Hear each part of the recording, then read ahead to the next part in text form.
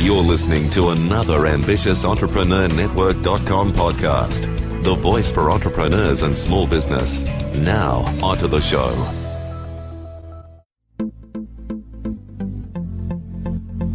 This is Women in Leadership Podcast, featuring success insights from women around the globe.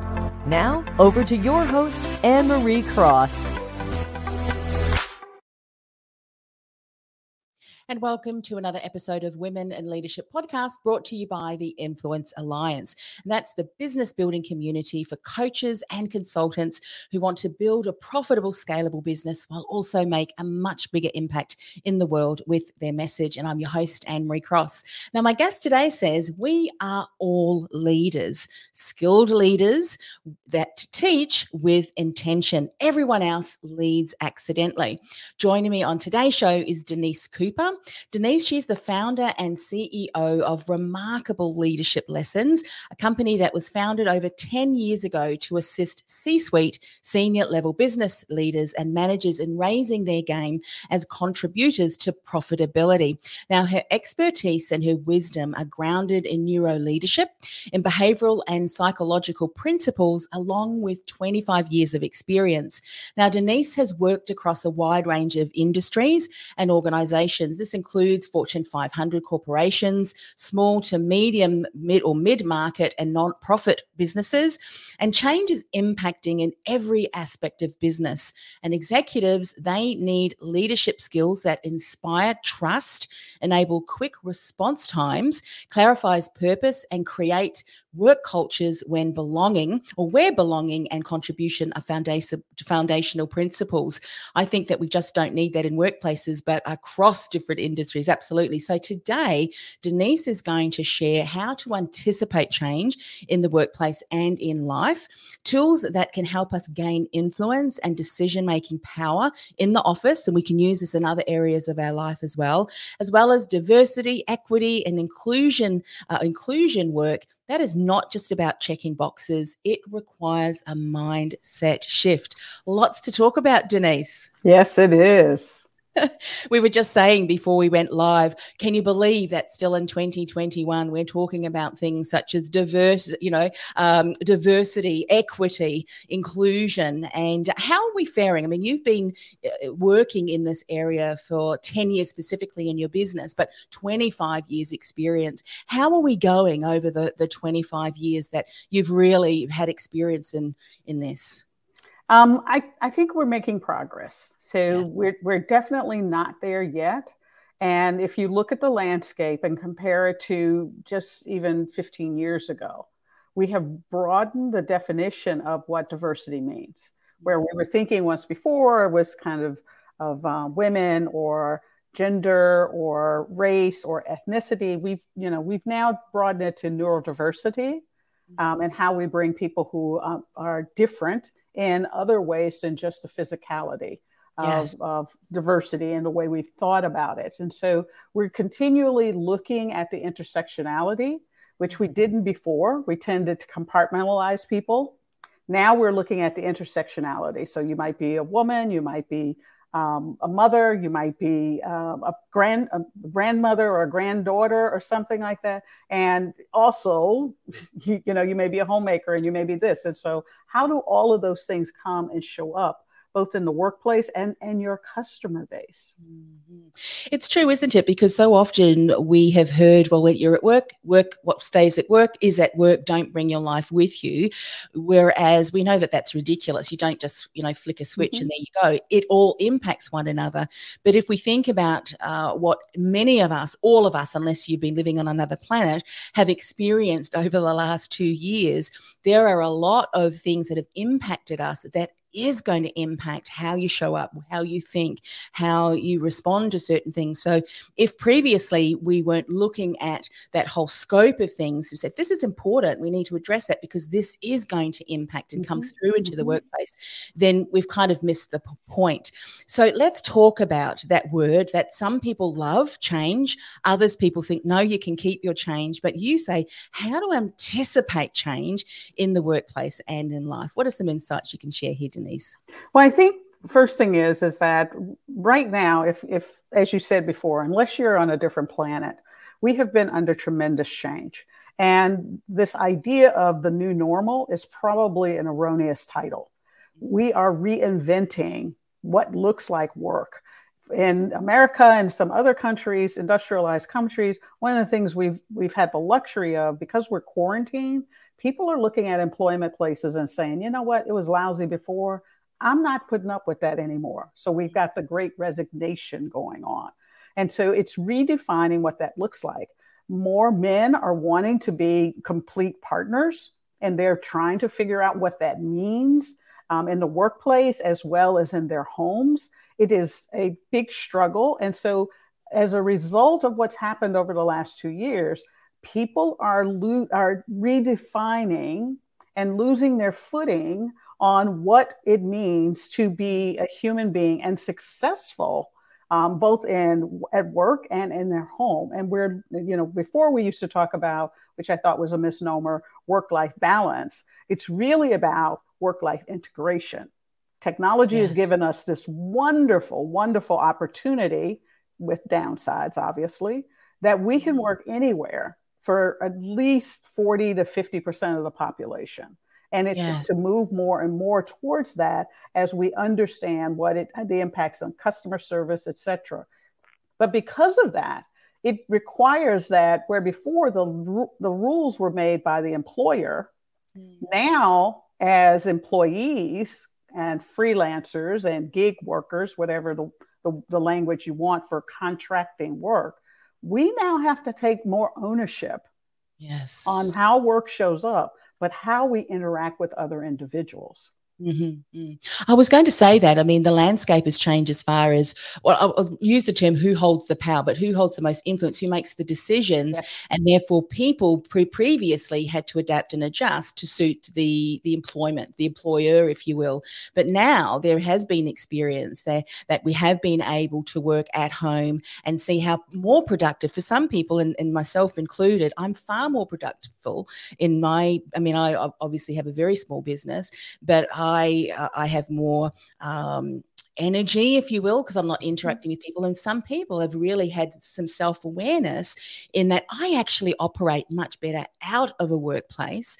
But now we need to then go and have that conversation and maybe even change the mindset, if you will, of employers to say that we can continue to work in, we use the term here hybrid, where it's a balance between in the workplace and then also at home as well. Is that kind of a term that in the US as well? Yes, it is gaining much more popularity, and it's both sides. So some people are finding that they do much better at home, but on the flip side, there are other people who find that their productivity has crashed. Plummeted, So how do we then start to have a conversation? Because obviously, as you said, we want to be able to have an open dialogue and come to a win-win for all, win for the organisation, win for the employees, and ultimately the impact that we have for stakeholders, shareholders, customers, and so forth. But what if someone comes up against an employer who says, no, we're not interested? Is that what you're saying is prompting some of this big resignation that we see going? Yeah, absolutely. We've got more opportunities and new ones are showing up.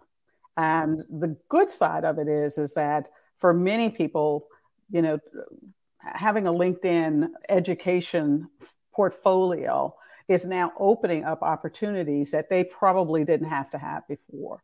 And employers are really wrestling with this power dynamic of now it's not just me demanding that my employees change. I've got to change as a leader. I've got to embrace some beliefs and some structures and some values that before they weren't rubbing and bumping up against each other, but now they are. And I'll tell you the one that I've worked with leaders for a very long time. And it's this idea of, how do you know work is getting done? Do you actually physically have to see someone to know that work is getting done? Or can we judge the work by the results that people deliver to us? And does it matter that you do it during a normal, 8 to 5 or, 7 to 4 timeframe? Or can we allow people to make sure that they have clear deadlines, which is a change for most supervisors?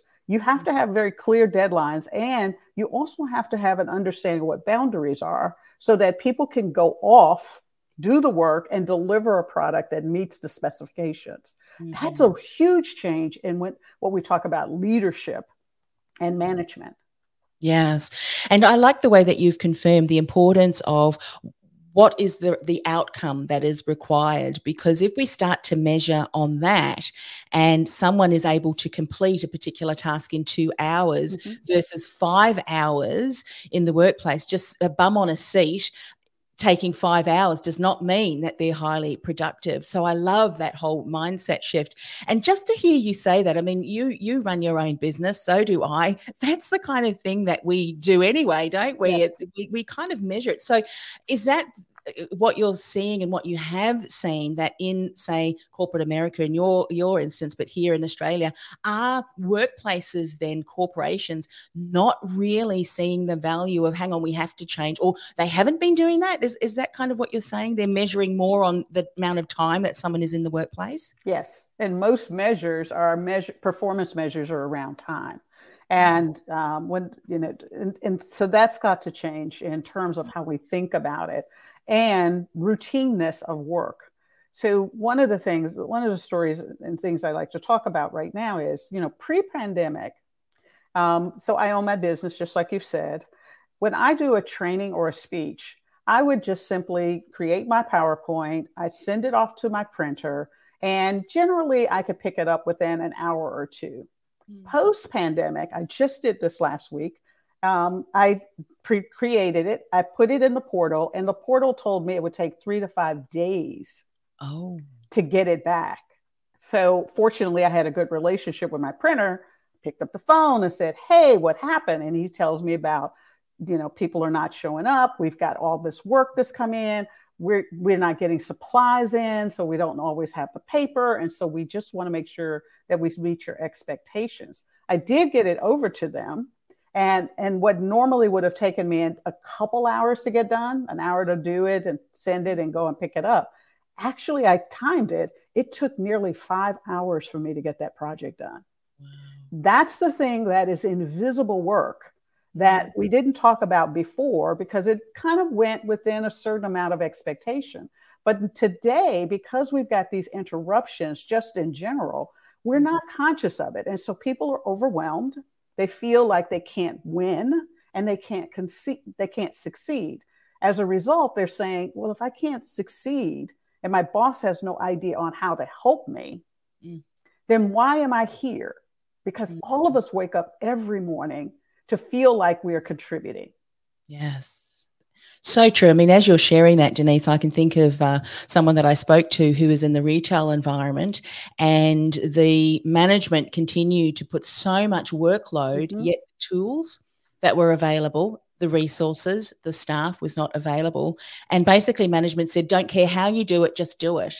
And in that instance, it's like, well, okay, let me get out my crystal ball. It's almost like that. I mean, and as management then, as a business, are we providing, I think, an opportunity for our staff to share? Because, sometimes the greatest impact and change can come from the team if you give them an open door policy and that they feel safe in bringing that up, aren't they? Because they're there doing the work, so they're most likely able to come up with solutions as well.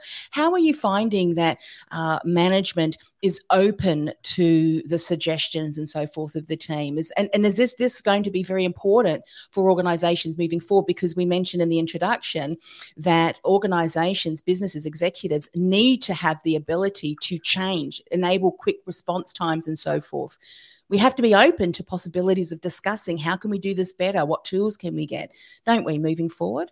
Yes, and that is, I think we've been moving towards this new form of leadership, which, we've seen studies over and over and over that say women are better leaders. Sanger Fullman's done one, Lean In, and other organizations have actually done very in-depth longitudinal studies about when it comes to increasing productivity and balancing mental health and making people feel like they can be capable in it, women tend to score higher. And it's primarily because we've had this male model of being a hero. So the hero comes in, there's a problem, and oh my goodness, I've got the solution. And the solution comes from that leader, where women are far more likely to say, you know what, help me define what the problem is, and then what are the things that we need to get done. They tend to be better at prioritization, or at least the best women leaders out there. They really focus on prioritization, making sure that if they set a good vision, what the goal is, they manage resources really, really tightly. They understand what it takes to get the job done. And then they have really good follow up and follow through. And also, too, I think women have the ability, if I think of some women leaders that I've had an interaction with previously, they are not the ones that ask the questions, and they're not fearful of having their team step up and shine. You know, they create an environment in which people can contribute. There's no ego there. And I think that's so important, isn't it? Don't have any ego. If someone else shines in a certain area, that does not mean that you don't shine in other areas, maybe not that particular area. But I think that whole comparison and ego needs to come out of all workplaces. Because at the end of the day, we're all working toward a common goal, isn't it? And as long as that vision and that mission is one that benefits all parties and not just obviously, skew to only benefiting one, then everyone will contribute. They want to, because ultimately the outcome is going to impact everybody. And that's the interesting thing, because so leaders and employees are starting to push this idea of more collaborative thinking, more, hey, how can we all just focus on this, figure it out, pull new technology, connect with our networks to find out who's doing this over here, or can we take this idea from here and apply it here? But the HR systems are not necessarily moving as fast. Right. So performance management now looks like, did you hit the goal, which we set in January or July, depending on when your cycle starts, and then it doesn't change during the year. It's not adaptive.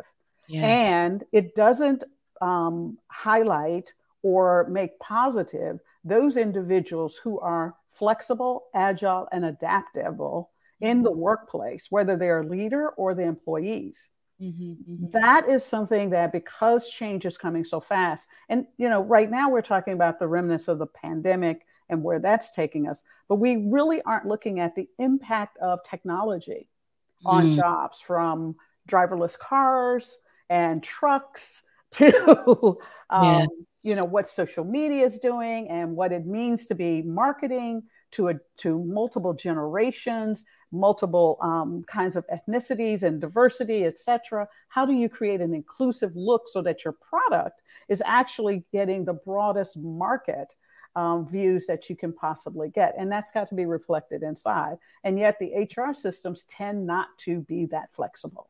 Yes. What would you suggest would be some changes if someone is listening and watching today and they are in charge of developing some of these HR systems? What are some changes you would like to see? Oh, the first one is I would love to be able to get rid of this asking during the interviews, how much money did you make?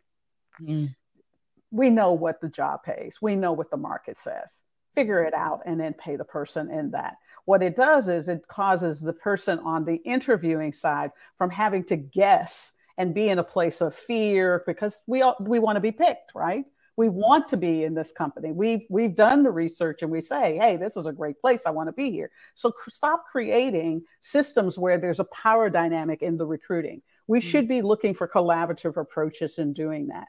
In the workplace, when we're talking about what are the skills, what is it that we really want from employees? Well, one of the things we're seeing, when you need fast, agile workforces, everyone's got to be good at giving and receiving feedback, understanding what decisions are. And so instead of just training management to do that, we want to see every employee having the ownership for providing feedback, accepting feedback, and being accountable for the integrity of telling the truth and offering up what the truth is, and not hiding when we're not doing well, but really being able to talk about that. Yes, brilliant. And then getting the skills to be able to provide feedback in a way that enables the win-win too. I mean, because and I think an appreciation of different communication styles, awareness of colleagues and how they interact can be such an eye-opener. And I know that there are many people who can support the team in being able to do that. Love those suggestions. And someone is saying here, agree, get rid of the money power play. It has to be a win-win. I remember years ago I was in the career industry, and when I was supporting executives in doing the whole, salary negotiation, we always said you need to go from a mindset of a win-win-win, because you could negotiate an incredibly high salary package, but at the end of the day, you've got to contribute to the organization for them to be able to afford keeping you on. Yeah. So you need to, that there's so many more things at play, but I definitely agree with that. So you've talked about some of the changes you would like to see HR make that's going to impact more of that collaboration or that collaborative workplace, but you also would like to share some tools that can help us to gain influence and decision-making power in the office. What do you see is working really well that we need to know about? What are some insights here? Well, as I said before, probably the best way to shift your culture and to prepare people to be able to adapt to change is to think about how people go through change. And it's more than coming up with the templates and the speeches and the scripts that we have to put people through, but it's really understanding the emotional toll that change has to go through. How do we help people go through change, which in and of itself causes us to be defensive, fearful, and uncertain?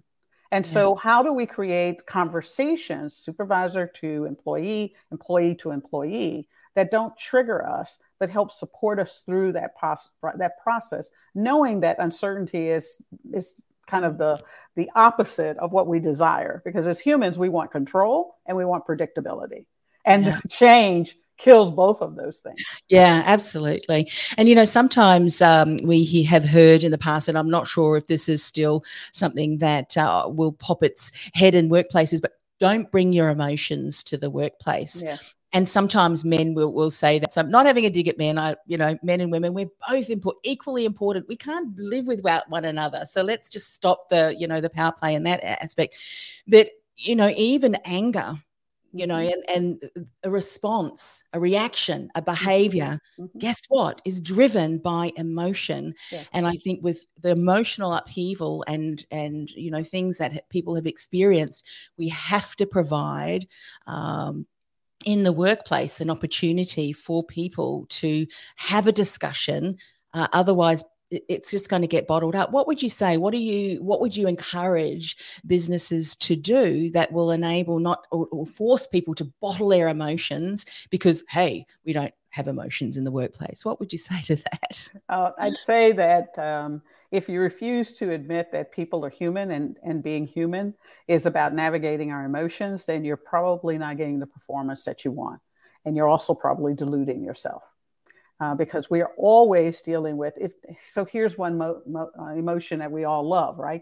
Competition, the passion to be competing, to be the best. We're fine with that emotion. So we already do deal with emotions in the workplace. Managers every day have to deal with disillusionment. I thought I was going to get there. We didn't get there. What does that look like? We all are dealing with what pressure does to us. So we're already doing it. What we've done is put our head in the sand and said that they don't exist. And then we tell the employee or we tell the manager, deal with it. Don't bring it, don't show it. But what we've done is we really are dealing with it. We've just are trying to deal with it in a destructive manner rather than in a productive manner. Yeah, totally agree.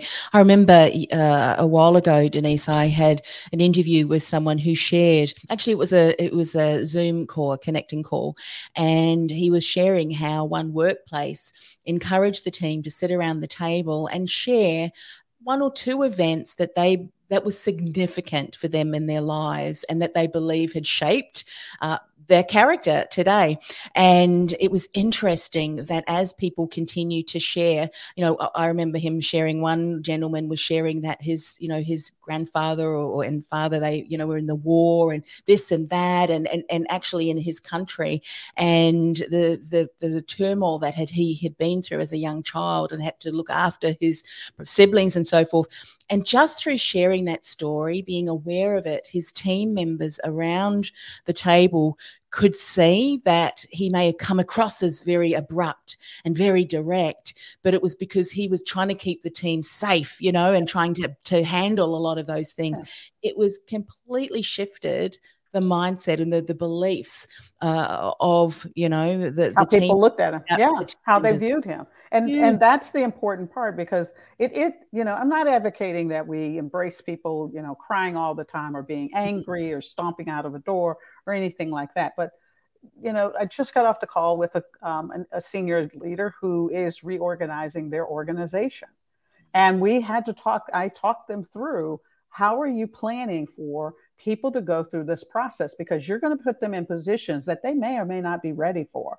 You think they might be ready, but you really won't know they're ready until you put them in that position there. And so how are you going to support them through the learning curve of the new position that they're in, so that they feel confident, they feel like they're going to be able to make decisions, that they're going to be able to maybe not do it to 100%, but that it's okay to be on a learning journey. And so those are the kinds of nuances of the emotions that we really have to think about.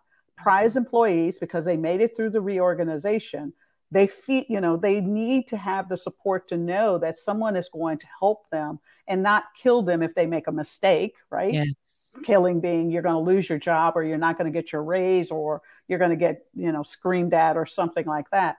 But help them learn how to do it and to plan in the organization, the pacing for the work, to allow people to really be able to learn the new jobs, learn the new structure, and create the relationships that they need.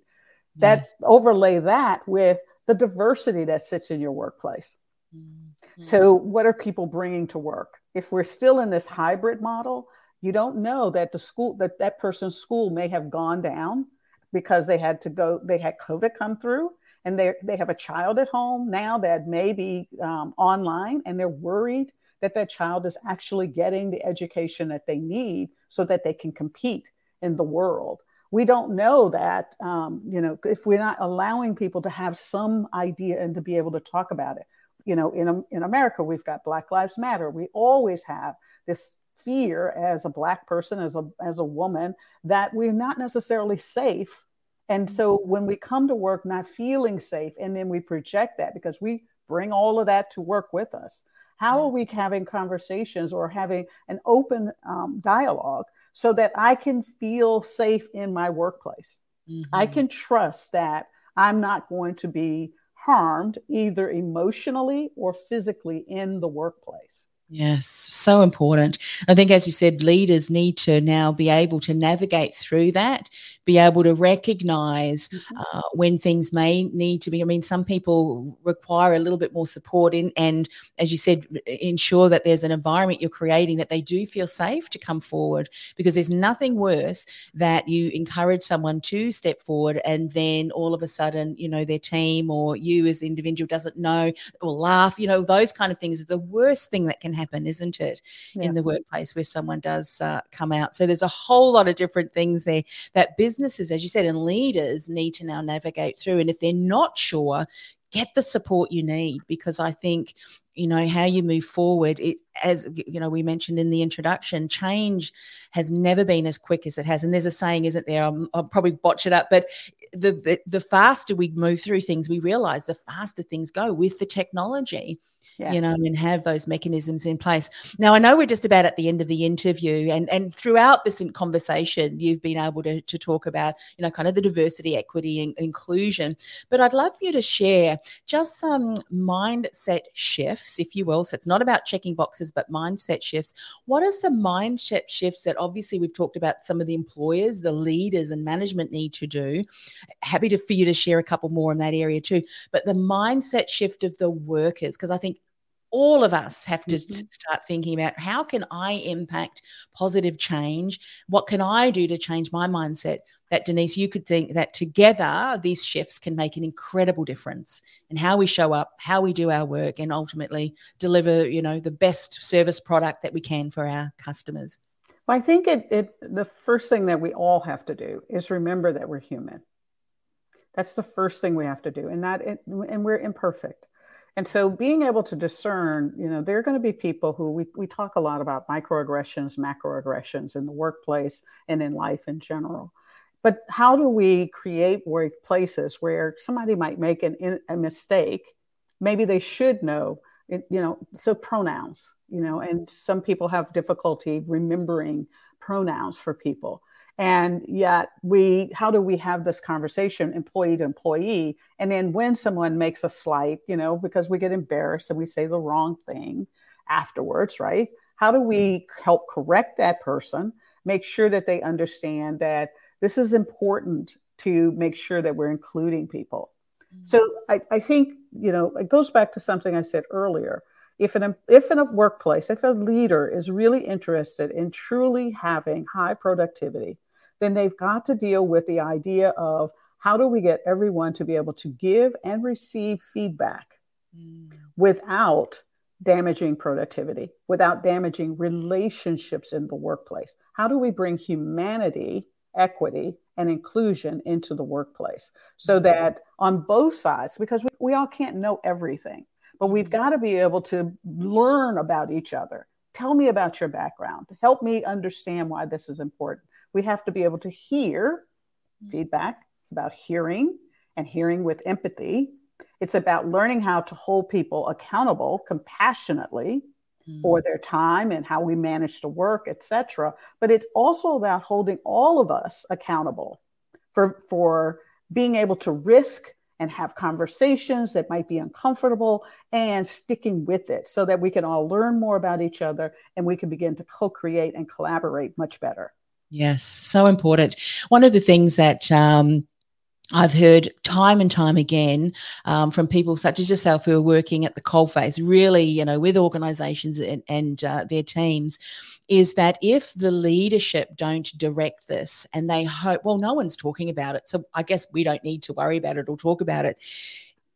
If you're not contributing and creating an environment where there is narrative, where there is communication, and guess what? You're the leader of your team, so you should start that. Or, what wonderful way as a leader to be able to start that dialogue.